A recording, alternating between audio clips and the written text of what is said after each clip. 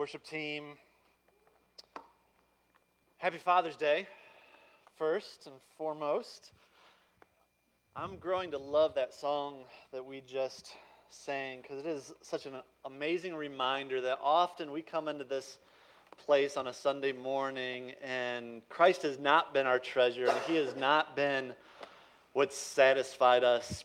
But that's why we come and that's why we gather, because this is where we're reminded that He really, that is a truth that we need to be reminded of.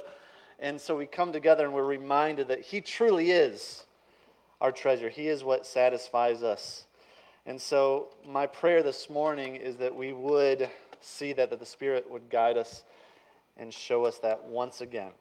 So we've been walking through the book of Exodus. We're going to actually take a short break from that today and go back to a topic that we actually started talking about on Mother's Day, our union with Christ.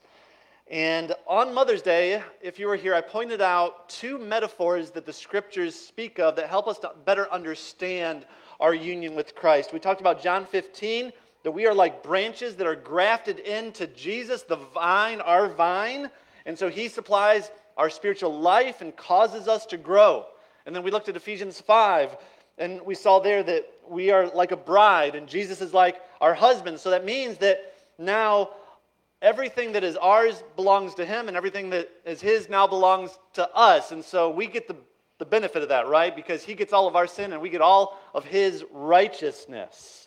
And this means that if you're in Christ, all that is true about Christ and who He is, God looks at you, and that's what He sees. And so any accusations from Satan have to go through Christ before they hit you. That's why we can celebrate Romans 8:1. There is now no condemnation for those who are in Christ Jesus. Today, what I want to do is I want to focus in on how this union with Christ doesn't just unite us with Him, but it also unites us with one another. And I really wasn't even planning on talking about this until I started really diving into this doctrine of union with Christ for the Mother's Day message. And as I looked at the Scriptures, I was surprised because almost always when our union with Christ is being brought up and really focused in on, it's in the context of unity within the church family, the church body. And so I didn't have really enough time to really flesh that out on Mother's Day, so I figured, well, we'll just come back to this on Father's Day and we'll dive a little bit deeper into it. And so I think this is a timely message also. I know many of us are just heartbroken over the division that we see in our nation. The social media is just frustrating. The news is frustrating, just continues to help amplify the divisions. And unfortunately, the divisive climate has really infiltrated the church too. I think Satan probably loves watching us squabble over third-tier issues on Twitter, right? And so there's so many things in our world right now that are just made to divide us and are trying to just pull us apart. But this is what I want us to really think about today. That God has given us a powerful glue. I want you to think about this. The same power that unites us to Christ, that says things like we read in Romans 8, that there is nothing in all of this world that can separate us from the love of God who is in Christ Jesus. The same power that makes that promise now dwells in us and also unites us together as a church body. And that's what I want us to dwell on. That's what I want us to really celebrate this morning as we take a look at a couple passages that really highlight this glorious truth. We're going to take a look at Galatians chapter 3 and Ephesians chapter 4. And so if you've got the virtual bulletin, you can look in there, but we're going to start in Galatians 3, so go ahead and turn there. But let me go ahead and pray before we really dive into this passage.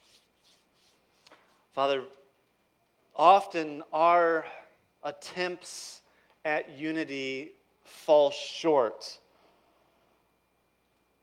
And this morning, I want to thank you and praise you for uniting us with you and providing what we cannot, a glue that is stronger and more powerful than any divisive wedge that Satan or our sin or a broken world can throw at us. And so this morning, Lord, I plead with you that you would grant us by your Spirit a greater humility, a willingness to forgive, an eagerness for peace, and a willingness to bear one another's burdens in love, and a desire to build one another up with the truths of the gospel that unite us in you. In Jesus' name, amen. So in Galatians chapter 3, let me give you a little context before we read this passage. Galatians is a letter from the Apostle Paul. He's very concerned about this group of Jewish converts to Christianity that have been distorting, as he says, the gospel. And they've been distorting the message that Paul's been preaching. They've been coming behind him, and basically they've been saying that, okay, to become a Christian, you first have to become a Jew through circumcision.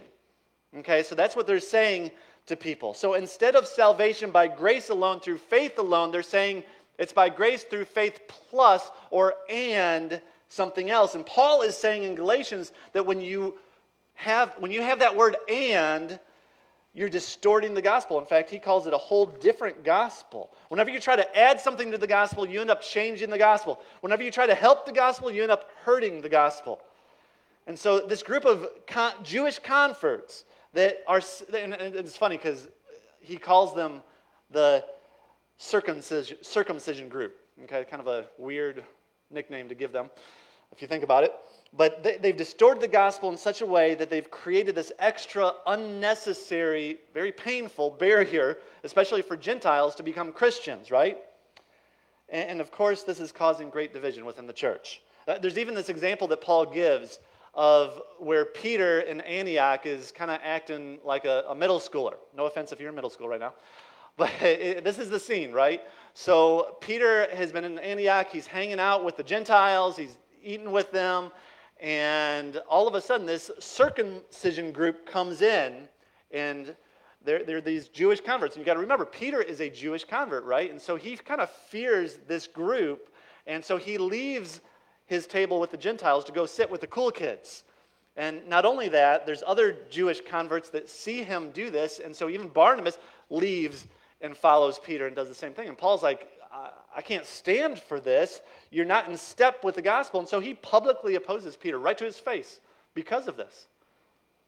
Because they were out of step with the gospel. And so Paul spends most of this letter to the Galatians trying to clarify the gospel, trying to declutter the gospel and helping them see the true purpose of the law.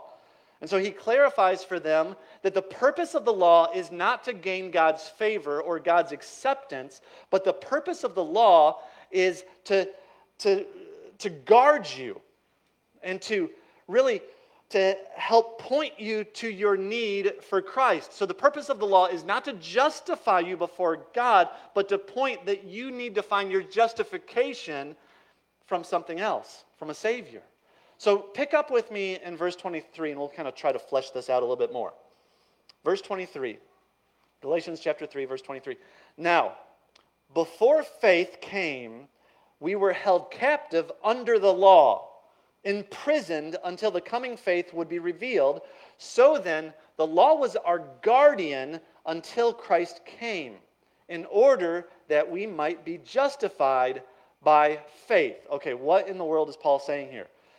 He's saying that the reason God gave the law through Moses, okay, like the Ten Commandments and all the rules that we see in the Old Testament, the reason that God gave the law through Moses was to guard us, to keep us really from destroying ourselves. It's kind of like guardrails to live by. So in one sense, the law of God protects us, but also in another sense, he says it's a guardian who constantly does this, points out all your flaws. And in fact, one commentary that I was reading on this passage called this guardian, or called the law, like a harsh nanny that's constantly just nagging you and showing you what you're doing that is wrong. And so the purpose of the law is to show us that we don't measure up, that we always fall short. And this is actually a good thing because it points us to Christ. It points us that we need to be justified in a different way. We need to find favor in God's eyes through a different way other than the works of the law. So it teaches us to seek out Christ. Verse 25. But now that faith has come, we are no longer under a guardian. And so in other words, we are no longer under the law. We don't need a nanny watching over us. Why? Verse 26, For in Christ Jesus, you are all sons of God through faith. So now in Christ, we are justified through faith, not through works. Now in Christ, we are also declared children of God. In Christ, we are adopted into his family. And this is what that means. Look at verse 27. For as many of you as were baptized into Christ have put on Christ. And so remember, when we physically baptize somebody in water, there is a deeper, that's symbolic. There's something deeper going on there. It's a symbol of us being united to Christ in his death and his resurrection. And so to put on Christ, as Paul says here, in a sense it's to be clothed by Christ. It's kind of like the prodigal son. When the prodigal son comes home, what does the father do? He puts a robe on him. And so Christ is like this royal robe that we all wear. Our status before God and our identity is radically and forever changed. And so Paul is saying, look, the good news is that all who trust in Jesus share in this same glorious reality. That's the point that he's making here. And it means, verse 28, there's neither Jew nor Greek, there is neither slave nor free, there's no male or female, for you are all one in Christ Jesus. And so circumcision or no circumcision, it doesn't matter. In fact, I love what Paul does here. He lists off 3 of the things that tend to divide us, right? Our race, or our gender, or our social status. He says they do not matter when it comes to the benefits of being united to Christ. If you're in Christ, we all wear the same royal robe. We're all part of the same family. And so we have this bond that's bigger and it's better than the color of our skin or whether we're male or female. It's bigger and better than our social status or how much money we make or how educated we are or where we live or what kind of job we have. And so Paul's point is because we share in this union with him, with Christ, we also share in this union with each other. And I want us to move from there to Ephesians chapter 4 now. Because in Ephesians chapter 4, what we see is Paul teaching us how we ought to live in light of this union together with Christ. And so go ahead and flip over to Ephesians 4. Our union with Christ in the book of Ephesians is mentioned, in this short little letter, is mentioned 20 times, over 20 times actually. And unity is a major theme throughout the book. In chapter 1, Paul sets the tone right away, verse 7. In him we have redemption through the blood for the forgiveness of our trespasses according to the riches of his grace, which he lavished upon us in all wisdom and insight, making known to us the mystery of his will according to his purpose, which he set forth in Christ as a plan for the fullness of time. Listen, to unite. So the gospel, then he says, to unite all things in him, things in heaven and things on earth. And then from there, so he sets the tone saying, look, the gospel is here, and it is here to unite all things to him. Then in chapter 2, what's he mean by all things? He kind of fleshes that out, and you're probably sick of me talking about chapter 2 at this point. But the whole second half of chapter 2 is about the unity between the Jews and the Gentiles that is now possible because of them being in Christ. Paul uses the analogy of a temple or a dwelling place of God where believers are like stones being built up together and Christ is the cornerstone.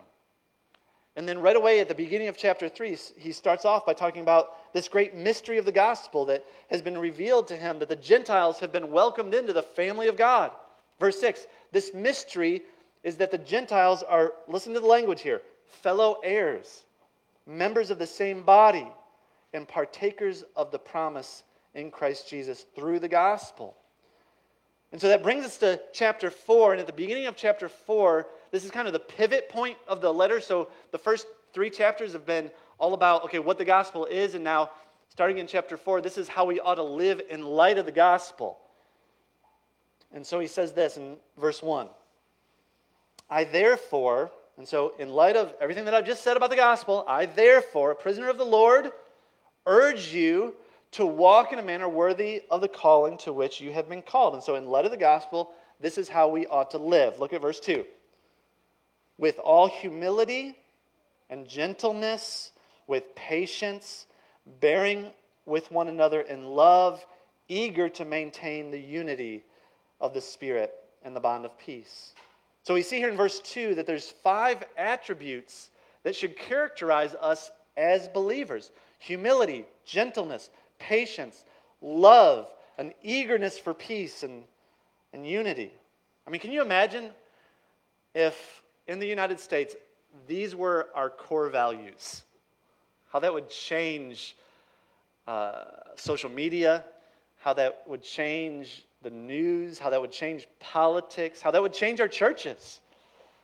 As believers, we ought to be eager for the church to characterize these attributes. He goes on, verse 4. There is one body and one Spirit, just as you were called to one hope that belongs to your call, one Lord, one faith, one baptism, one God and Father of all, who is over all and through all and in all. Notice the 7-fold use of the word one. What 7 typically symbolize in the Bible? Completeness, fullness, perfection. Why are we to be eager to maintain unity? Well, first, because there is one body. The body of Christ, we're all members of. In 1 Corinthians 12, Paul expands on this metaphor. And he uses it to show that unity is not uniformity. Okay? Unity is not uniformity. Yes, we are members of the same body, but each member is different and plays a unique and significant role. No one member is more important than the other, and no one member is able to properly function apart from the other members. And so we read in 1 Corinthians 12, starting in verse 21, the eye cannot say to the hand, I have no need for you, nor again the head to the feet, I have no need for you. On the contrary, the parts of the body that seem to be weaker are indispensable. And so, for a healthy church to exist, we need both unity and diversity in the body.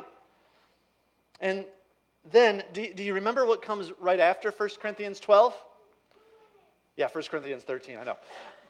But that's the love chapter, right? That's the chapter we read at weddings.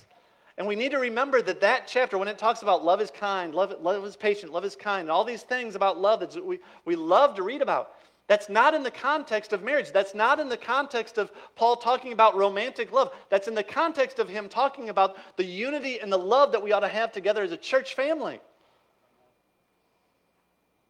It's a great passage, but let's read it in the context that it was meant to be read in.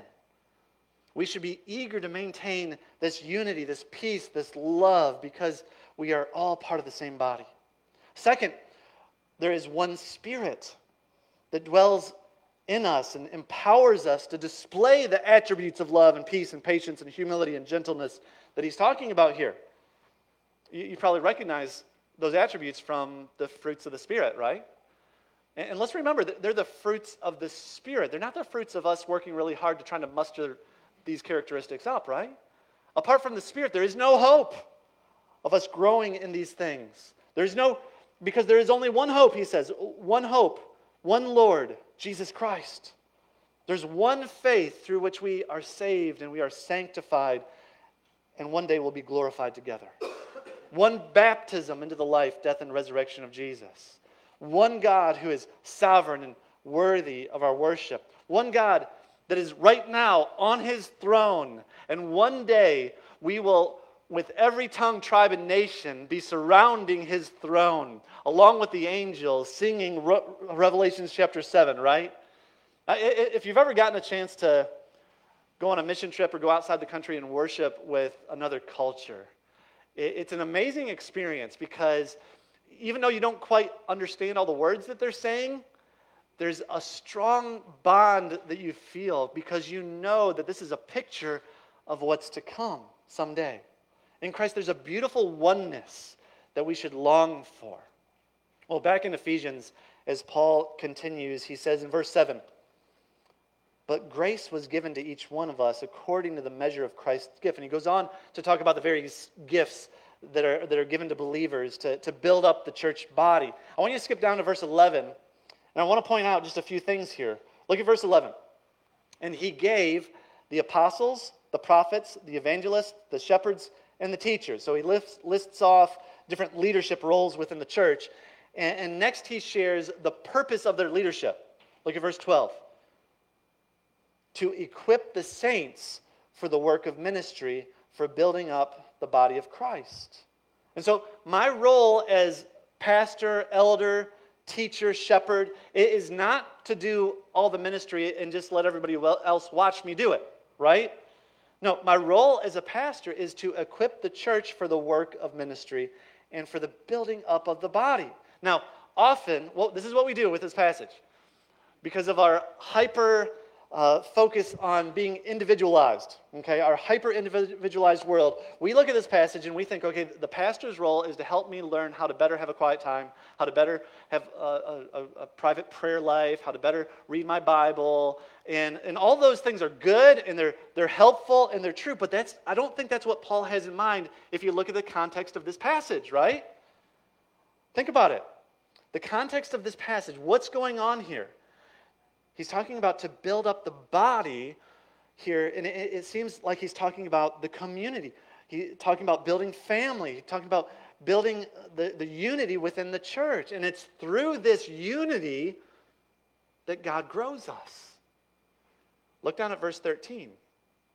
Okay, so again, 12, to equip the saints, do the ministry, the building up the body of Christ. Verse 13, until we all attain the unity of faith and of the knowledge of the Son of God, to mature manhood, to the measure of the stature of the fullness of Christ, so that we may no longer be children tossed to and fro by waves and carried about by every wind of doctrine, by human cunning, by craftiness, and deceitful schemes. So I've said this before. Mercy Hill ought to be filled with manure. Okay, and I say that not to gross you out, but so that you will remember it, because what is manure? It's fertile soil, right? It is the soil that helps plants grow best. Now, it may smell at times, right? It may have conflict because there's sin. People are going to get on your nerves at some point, okay, as you live in manure, right? But that is the context by which God has ordained that we grow, we sharpen one another. And so it's through the unity and the diversity within the church that God has designated for us to best grow. And so this implies if you pluck yourself out of the church, it is very difficult for you to grow, right? But it also implies that when you are firmly planted in a church family, God strengthens your roots. And he uses your brothers and your sisters to help keep the weeds out of your garden. That's what he's saying in this passage, that they help correct your doctrine, your false doctrine, so you don't drift away. And notice this is how it works in verse 15. Rather, speaking the truth in love, we are to grow up in every way. Listen to the language. Into him who is the head, into Christ, from whom the whole body, joined and held together by every joint, with which is equipped with each part is working properly, making the body grow so that it builds itself up in love. Now, speaking the truth in love, let's talk about that. It's the primary means here that he's talking about that God has given us to grow up in every way. And again, look at the language here. Into him who is the head, into Christ. We see the union of Christ there is a big factor. Now, often we think about speaking the truth in love, and we think about it this way, that Paul is basically giving us permission to point out other people's flaws, even if we don't really have a relationship with them, as long as we do it with a gentle tone. I don't think that's what Paul is saying here, though. Now, there are other places in Scripture that talk about how we ought to be willing to rebuke our brothers and sisters in Christ in a gentle way, but I think that best happens when you actually have a relationship with them and they already know that you care for them and you love them. But I think what's going on here is a little bit different. I think that perhaps what Paul has in mind here is that we see the context. In the context, Paul is talking about the unity and the maturity of the church. And so look back in the previous verse, Paul is pointing out that the building up of one another helps us to not drift towards false doctrine. And then the word rather connects verses 14 and 15. So rather, instead of allowing others to be tossed to and fro and drift to false doctrine, we are to what? Speak the truth in love. In other words, we are to draw people deeper into Christ by reminding and teaching them the truths of the gospel. And again, look at the language Paul is using here. Speaking the truth in love, we are to grow up in every way into Him who is the head, into Christ. Now, once you're in Christ, I don't think that you can become more in Christ. But you can become, listen carefully, you can become more aware of your union with Christ. And that's key. I think that's what Paul is getting at here. We grow one another as we speak the truth of the gospel to one another, and the result is that God grows our awareness of our union with Him.